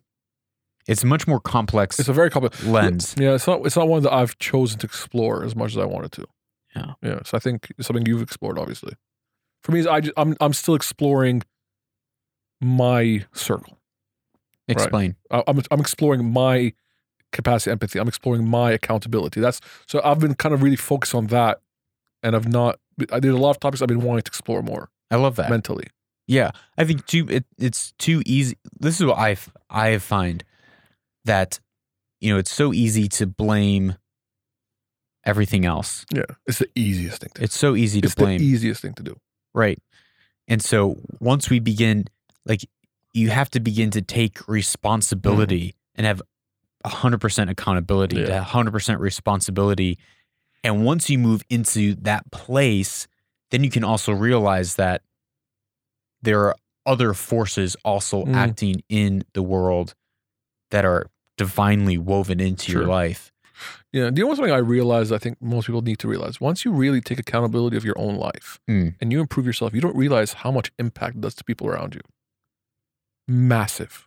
More than you sitting there and pointing things out wrong with people and you're trying to impact them. The moment you work on yourself, the amount of things you see around you, things I see within my siblings, my wife, my friends, by them just seeing me do something, they've now are working on something that's going to be positive for them. Yeah. Right. That's one of the things in Jordan Peterson says that, for example, he said in an interview, he goes, you'll be surprised when one person in the house, let's imagine a house where no one makes their bed, right? If one person decides to make their own bed, that would probably have a atomic destruction in the house. That has nothing to do with making the bed. So even, you know what I mean? Because then you make people feel bad about themselves. Because you're disrupting the homeostasis of the culture. 100%. But it also works in a positive way too. Yeah. I mean, for example, like me working on myself, I've seen people around me now who have improved themselves by and I don't like show off what I do. I just do it, and then they've watched my changes in life. So I talk, welcome to Own the Future, a podcast made for and by change makers. So I talk about us being change makers, and it's courage to own our story, freedom to own our craft, power to own the future, right? So these very relevant topics that we talk about here on the podcast, but really, even though it's this big abstract thing, I'm going to change the world. It's really goes back to change yourself and realize that everyone is a powerful change agent in this highly complex system called life. Yeah. And that when you do small things like making your bed, like taking responsibility for yourself without you having to go to like your wife or your brother or your sister or your whoever and say, you need to do this too. Going and pointing the finger at someone else saying, never works. You need to do this too. Like that is not how change happens. No person will accept that. No. Even if it's blatantly true. Right. Yeah. Because the defenses, people always tell me you're doing this wrong, but I'm not going to listen to you. Right. You know what I mean? But until you move into, as you moved into taking responsibility and you moved out of, ignorance and foolishness into seeking and searching out wisdom and truth, now I bet if your dad came to you and this week down in Abu Dhabi said, hey, I saw a couple things. I think you're doing these things a little bit wrong. You as now having been transformed into a person that's hungry for truth, hungry for knowledge, hungry for wisdom, hungry for correction, would receive it. 100%. Right? Because I used to be angry when someone tell me that because I wouldn't want to accept that about myself. Right. So it was more of like anger against myself projected at the other person. Totally. Right? No, I'm not fat. I'm bloated. Right? Whatever. Right? For example, don't be mean. You're fat shaming me. Whatever. Right? Yeah. Instead of that, because I've accepted who I am, I'll be like, you know what? You're right. I'm going to work on it. I'm going to improve myself. Right? And then you go and do that. Yeah. I think that's something that I also watch. Once you let all that go, you can take criticism without getting angry. Yeah. And that is the definition of wisdom, right? And wisdom, understanding, insight. Yeah. The person that hates wisdom and hates instruction is a fool. Like they are a fool, and they need to feel the beatings of life for them to wake up. Yeah. But a wise person, someone you felt the beatings of life, right? But the things when you woke up, woke up, and now you began to seek out wisdom. Yes. You've become a person that is at least hungry and searching for truth, for wisdom. And now when you encounter correction, you're no longer coming with that critical, loaded, emotional, well, I'm not even going to listen to that. You're at least going to take it and say, okay, what level of truth 100%. Is in that? 100%. You're a lot more, you accept these things. Yeah. And I think for me, it's just the thing that as also, like I'll say something, for example, if let's say you are overweight, but you're perfectly happy. You're perfectly happy. And you don't look, you're truly happy, then you will never get offended if someone calls you fat, for example, right? My point is it always comes down to you. Are you happy with yourself completely? Do you care? But do you think happiness, does happiness really matter? Yes. So all that matters. I think, if someone is morbidly obese, but they're true, like I'm saying, they're truly happy. If this such how do you person define exists, happiness? It's subjective. Is it? Yeah. Your happiness is different than my happiness. No, but what do you mean by someone's truly happy? Like, are they truly happy that they're going to die at 35? They're stoked that I'm morbidly obese, but I'm going to die at 35. I'm happy about that. Well, if you can, does a person out there like that exist? I don't know. What if you actually find someone right now? He's in front of you. He's 600 pounds. He is happy beyond words. He's like, you know what? My 30 years in this world has been the happiest possible. If I was thin, I would have been miserable. What are you going to tell him? What can you tell him? You're a fool. But what if he doesn't care? Because he's so happy. If he's so happy, like, what else can you? You can't get angry at him, right? I would say, does this person have kids? No kids. Hypothetical. No kids. Single guy, 600 pounds. Okay, 600 pounds. You're going to die of a heart attack in 6 months. So you stoked him on that? And he goes, you know what? My last 30 years have been amazing. I ate all the food in the world I wanted to, and it's I never wanted to move. I was never ambitious. I think if you brought that person to a clinical psychologist, they would say you actually have a lot of dysfunction in your life. Let's move psychologists out of this. Let's I'm bringing because we're pretending that we're being psychologists right now, right? Because I think this is the thing. So many people confuse pleasure, right? There's gratification and happiness. Very true. Right, so many people confuse, right? Because this person pursued pleasure, 600 pounds, morbidly obese, short-term pleasure and gratification for 30 years. I'm stoked that I followed every impulse and used zero self-discipline to eat every food that I ever wanted, unrestrained. They pursued pleasure. They didn't pursue happiness. And whenever you pursue pleasure, you are going to end up the opposite of happy. That's what I'm saying. When you pursue wisdom, you get happiness, you get long life, and you get rich. Sure. But so many people are pursuing rich. What do they end up? Depressed. Poor. Maybe they are rich and then they're riddled with anxiety that they're going to lose the money. So many people pursue, but when you pursue wisdom, just like you have, you then begin to slowly, day in, day out, grow into a person that is happy because you're pursuing wisdom. You're not pursuing happiness. Because I realized recently is because I delayed gratification. Right. No, I say that's why I told you if this person probably does not exist. I'm saying in a yeah, but so I think the point that I'm making to your point, to your question, what I would say is happiness is a byproduct of choosing wisdom, of choosing discipline, of choosing self-discipline, of choosing pain, of embracing pain. Happiness is a byproduct of embracing pain and suffering. Okay. But many people are running away from pain and suffering because they want to be happy. I think I'm looking at lately, something I've been developing as a thought is I think happiness is delaying gratification. Yeah. For a long-term goal. So I realized, for example, I used to love to eat, right? So if I just eat now because I want to eat now, I'm satisfying a short-term goal of pleasure. So this is, again, where language is really important. Very important. Because people are mistaking, and they're saying, I want to be happy. Don't you want to be happy? Gary V. quote. Yeah. Don't you want to be happy? Okay, well, so many people are pursuing, they're like, I want to be happy. Yes. So they pursue what makes them feel happy. In the moment, the pleasure. And that it's really pleasure they're pursuing. You're very right.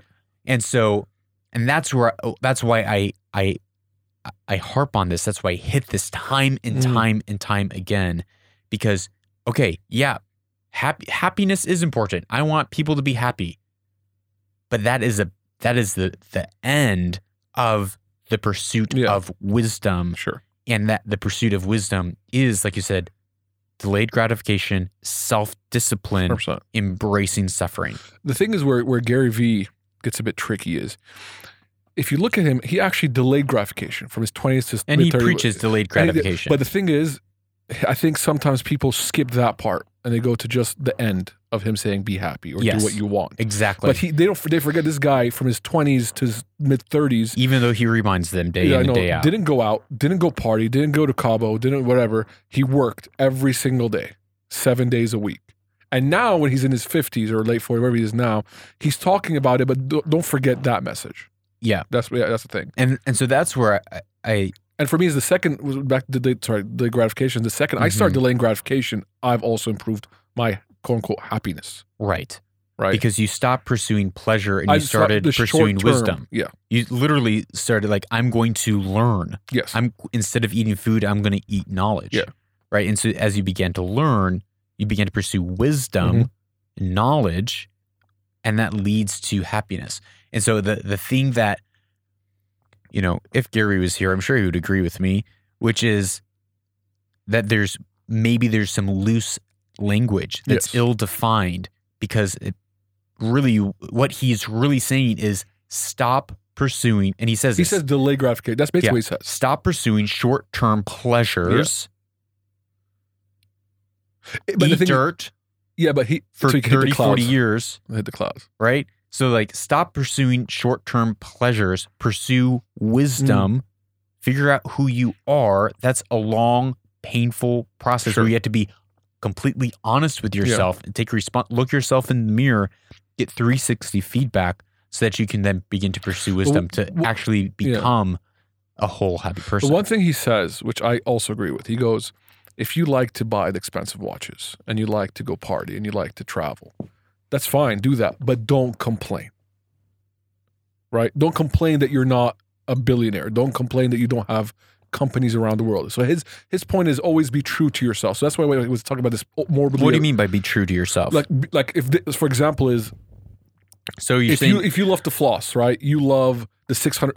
You love $50,000 watches. This is where I hate. This is where I hate when people use really bad language, like be true to yourself. No, be true to yourself. Okay. Because this is what people say.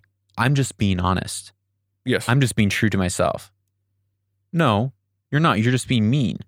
No, I don't mean in that sense. I mean, for example, if you're a person and you really like to floss, right? You love expensive watches. That's your thing, right? To the point is that you buy expensive watches, but then you complain about how you don't have money end of the month. Mm-hmm. My point is, be true to yourself. Don't lie. Don't complain about not having any money at the end of yourself, because you have to be true. You have to be honest to yourself that you are a person who likes to buy expensive things. That's the don't thing. Complain Again, it's about bad etymology. Mm-hmm. Like it's poor. Like people are using poor language, because then you see those memes on Instagram or whatever platform you're consuming content on, where people say be true to yourself. I'm a Aries. I'm a Taurus. I'm a Gemini. That's a joke, right? But it is a joke. But this is a thing. Communication. Yes. It falls on the communicator, not the receiver. Mm-hmm. Right. And so when anyone says you need to be on the show, you need to be true to yourself, I'm like, well, that you don't want me to be true to myself. But you're saying that, like, true to myself, I'm naturally a selfish person who likes to isolate themselves, who can be pretty grumpy and mean. You want me to be true to myself? Or do you want me to actually say, I should probably put those things to death. I need to be true to my original design, which then goes back to the thing of fate and like destiny. Who were you created to be? Was I created to be a mean and angry person? No. That's like definitely not living up to my full potential. And it's definitely hurting the relationships around me. That's not who But what if you were? Created me. That's not a you, choice. Lucas. Yeah, no, that's fine. I'm saying, you what can say me? What if that's there fine. is? Use me as an what example. What if there is a antithesis of you, right? Like an anti-hero of you, who is everything opposite of what you are. Mm-hmm. But that's what that person was meant to be or woven to be. See what I mean? See what I mean? So I'm trying to. Yeah. You know where I'm going with this? I do know. Like Link and Dark Link, if you know Zelda, right? So let's say there's a Dark Link, right? Dark Link's goal is destruction. That's his destiny, right? It's going to be a sad day on the other side of time for Dark Link. But it's sad to you. No, I mean, it depends on your religious viewpoint. No, forget religion. But I mean, you can't forget religion. You can't forget. I'm saying for you, you'll look at that person and say you're sad, you're a fool, you're an idiot, right? But that's your perception. No, that's fact. You can't say that's fact. No, I can't. I'm challenging you on these. So you're okay. So let's go back to Hitler, since we were talking about Hitler. Let's go back to Hitler. Yeah. Should we celebrate that? No. Was he wrong to kill 85 million people? No, because he's harming others. Right. Yes. When I'm mean, am I harming other people? If you're just a grumpy person that doesn't harm others, how does that not harm others? You sit in a room. How does that not harm? How does that not undermine your marriage by being mean and grumpy to your wife? But your wife married you knowing you were mean and grumpy. Maybe. I'm just trying. Still, but it's still that you're talking about. See, now again, you're not being congruent in your worldview. You're saying that you need to take complete responsibility, and you being a mean and grumpy person to your wife is going to, or your husband, or your kids is going to deteriorate and undermine your relationship. And wait, so now you're hurting someone. Okay. No, but that's what I'm trying to paint an imaginary person. I know what you're trying to do. I'm trying to paint, and I'm disagreeing with you. No, I'm not saying I agree with that person. I'm trying to analyze that person, and I'm disagreeing with your hypothesis analysis. Fair enough. What I'm saying is that's not that. So that is not that person's destiny. I believe because I believe in free will. Okay. So I understand. Because I believe that I'm trying to paint a person that's unfathomable to us. Because I don't know if we can even think about. I'm trying to paint like this thing that doesn't exist and see how we can look at that to see if we can derive something from that lesson. Right. I think. Which is hard. It is very hard. That's why I brought it back to Hitler, which makes it a lot easier. Yeah. Right. But it's hard to bring in something that's already existing and already existed. I'm trying to create something that hasn't existed. Yeah, but if there's an antithesis, for the sake of seeing there's any value, and I've seen the antithesis of myself. I've seen, Yeah, so when I used to be the antithesis of myself, and so, and it goes back to like, be true to yourself. It's saying, I hate that term because what it actually communicates. Yeah. When people say you have to be true to yourself, what they then say is, I have an excuse to just be honest when really I'm being rude.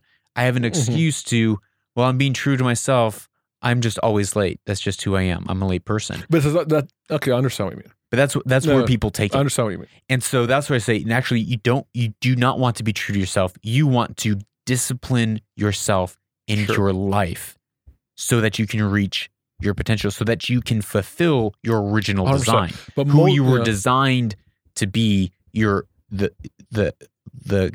divine expression, the God-given creative nature of who you are as a creative individual person, change agent in the world. 100%.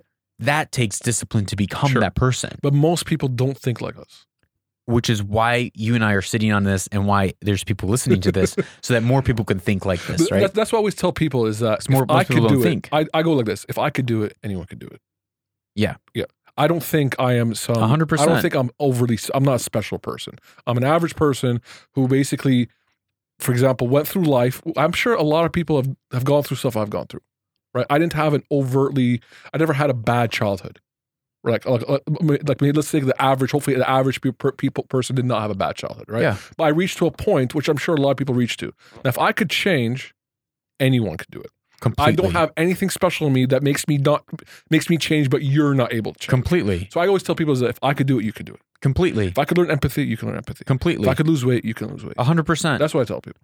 I fully agree with that. The whole conversation before was I'm trying to picture a person that I can't picture, which is weird. I don't know. It's weird to say. But the issue is we're trying to picture a human being that isn't a human being. That's not a human being. And so, you can play in the realm of fantasy all you want, but then what relevance does it have in the... I was trying to see if we could take it to a place that we can derive something from it, but we didn't. Well, I think we did. I think we derived that human nature. Yes. We're fallen, we're broken, and without self-discipline, without help, without work, we are going to slowly deteriorate into our true self, which is the worst version of ourself. Complete chaos? Yeah. Like an Armageddon world? Yeah. Like Book of Eli? I mean, look at... It's easy to look at people's lives, right? Oh, it's easy all of a sudden they're falling into alcoholism. Next thing you know, they're, old, lonely, grumpy, cynical, broken relationships, estranged relationships, miserable, in debt, bankrupt. Like we all that's like where we tend to. And that's why there's so much self-help and all this other stuff, because like people are trying to figure it out to move into their, and this is the language that I use, original design, so that there's clear kind of vernacular around really what we're saying. Because when we're saying be true to yourself, it's really saying discover what your original design is. Discover who you, like when, Gary V, when he says the other day, look yourself in the mirror and figure out what you want to do the rest of your life. Now go do that. What he's saying is have some self-awareness, figure out what your original design is. It takes a while to figure that out. It takes a while to discover your purpose, what you were here for, what makes you come alive. It takes a while, and it's hard work, emotional labor 100% to figure that out. And so many people skip that part and just go, I'm going to be my true self. Because people don't want to go through the process.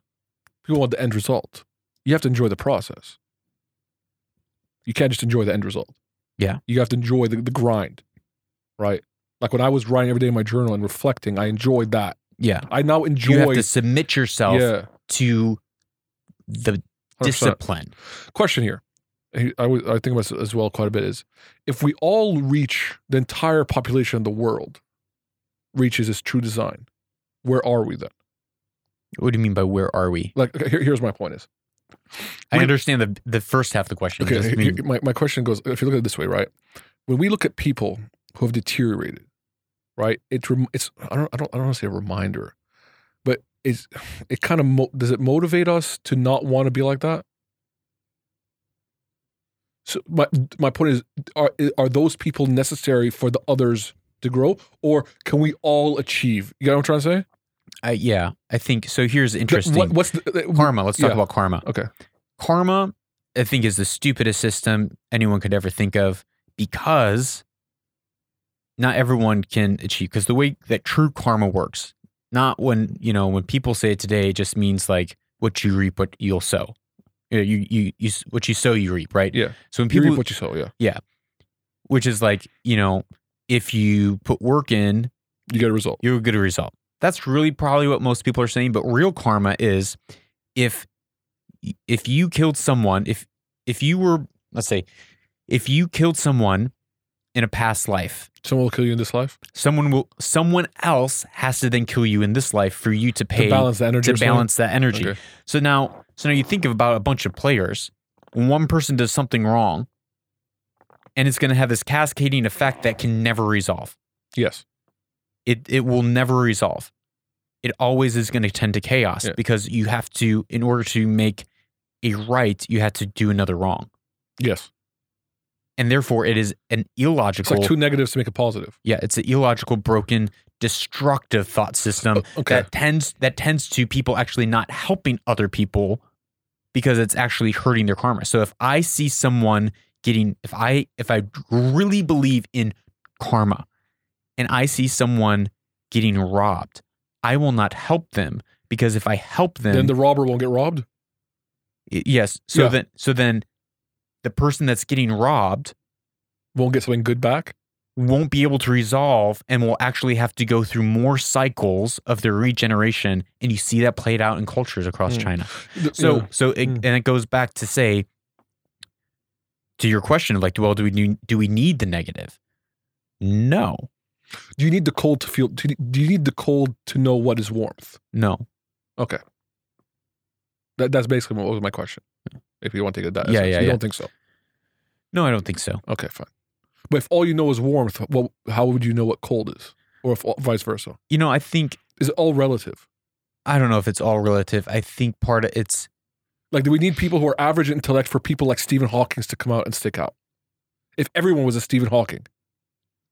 I think why can't everyone be a Stephen Hawking? No, I'm just trying to see your thought process. But even in that, people are going to be more than another person will come on top. Well, it's maybe not everyone. We have different expressions. Mm-hmm. Like we have different unique, like your skill set. Like I listen to your like here's a great example. Listen to your podcast. I'm like, crap. I don't know anything about marketing. I'm the worst. I don't know anything about anything. I'm like, I'm just such a loser. I'm a fraud, right? Imposter syndrome. Okay. But then I stopped and realized, wait a minute. He just knows something different. His skills and expertise are in something different. So you can put that on a line and say, here's Stephen Hawking, here's the rest of the population. But that's because you're measuring one metric. True. But my question, I'm trying to pull out some learnings here is, if we've all hit. How did this switch around? How did this switch around? I don't know. I'm sorry. This is I'm enjoying it. So that's good. So, for example, my point is if we all hit our destiny, what we're meant to be. So now the baseline of the world is what we're everyone meant to be. What's next? It's a ratchet. Elaborate. And again, it goes back to really existential, not existential. It goes back to your worldview. Quite existential here, right? Yeah. And the reason that we've gone quite existential here is because our entire operating system, our entire worldview, actually springs from the terminology that I've been using springs from what we believe and know about the sacred space. And the sacred space is really another way of saying, what do you believe about the origin of the universe?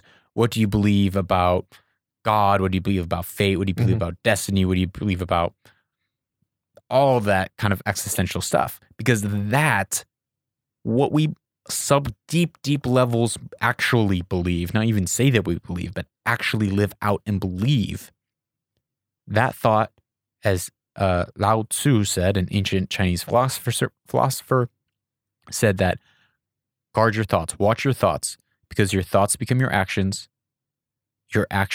become your behaviors become your habits, and your habits become your destiny, right? So it's all, this is all going back to is what do you believe about the beginning of time and the end of time? Where is it all going? Where is it all coming from? That then dictates all of this, the programs that run in the background, which then dictates our actions. Yeah. No, I was using the fact is I want everyone to reach their potential. Right. No. So but I'm saying I'm backing up into the answer. If people, sorry. Well, yeah, I want everyone to fulfill the potential too. So yeah. And so where my worldview, and it's very similar to the Islamic worldview, which is that there was a garden, there is perfection, and then man fell from that, which you can take. I mean, even Jordan Peterson talks about it allegorically. And then what is a devout Christian? So he's full in. He's a devout Christian, so he's all in about Jordan Peterson. Yeah. He says he is. Does he? Yeah. Because he disagrees heavily with Sam Harris. Yeah. On religion. Well, what I've heard him say was, maybe he is a devout Christian. I don't know that, but I've heard him say is that when he's asked, do you believe in God? He's like, I don't know how to answer that question, because what do you mean by God and what do you mean by believe? And then he goes on to say, I order my life and my action as if God exists. Yes. So, which I find a very fascinating answer. He's so brilliant. So I think part of it is where do you believe the whole trajectory? So if everyone reached their full potential, I believe then it's this upward spiral of continuing into, because you're never going to reach your full potential. No, because there's always going to be a higher potential to reach. But Exactly. I'm just trying to say is, do we need people to not reach full potential to make us want to reach ours? No. Yes, that's my question. No, because then you're saying you're playing a zero-sum game. Yes. And I don't believe we're playing a zero-sum game. That's just my question. I believe that if you win, that I can win too. I agree. And actually, if you win, I'm more likely to win. I don't like people who think that someone else has to lose for me to win. Yeah. Which bothers me.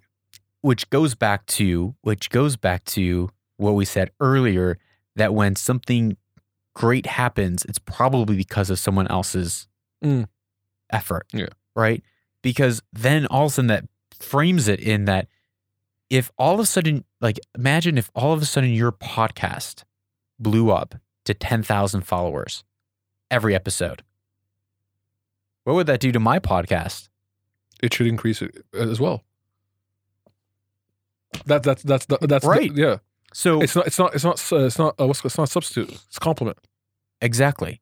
Yeah. Because then I'm going to get exposure from it, and 100%, vice versa. 100%. So, and that's where that zero-sum game, it's just flawed poverty mentality thinking that if you have a cookie, I can't have a cookie. I completely agree. I was just trying to see your thought on it. Yeah. Because I think that I completely agree, and I don't like when people, for example, get very competitive. For example, with podcasts, how someone won't help someone else because out of fear. No, that's not how it works, man. And yeah, I mean, for me, I that's feel just, so that's just blessed. a reflection of your insecurity. Yeah, and I can feel, I feel that all the time. Yeah, in myself. that competitive zero-sum game mindset where I get fearful, where I'm like, well, so-and-so's winning. That means I'm not winning. Well, do you think it's our natural setting? I don't know. I think different people have different settings, right? Because my natural setting too, but I'll override it. Right. I can see myself, it's coming out of comparison, right? So it's coming out of comparison and fear and lack. And so I can see that in me. And like you said, override it. I shut those thoughts. I don't entertain those thoughts, right? Lao Tzu. I'm guarding my thoughts. I'm watching my thoughts. I'm not letting that thought run its program in my mind. And it's like, wait a minute, that's not true. That's not truth. It's going back to what you were saying earlier about how you looked yourself in the mirror and you said everything that was true about yourself. Yeah. Right? And it's like, okay, wait, is that a true thought? No, that's coming out of like total fear and poverty mentality. Mm-hmm. And so then I take steps to take action against that. Because according to cognitive dissonance, right, if you take action, that action will cause that dissonance between your belief and your behavior and your attitude, which then will change your behavior. Sure, 100%.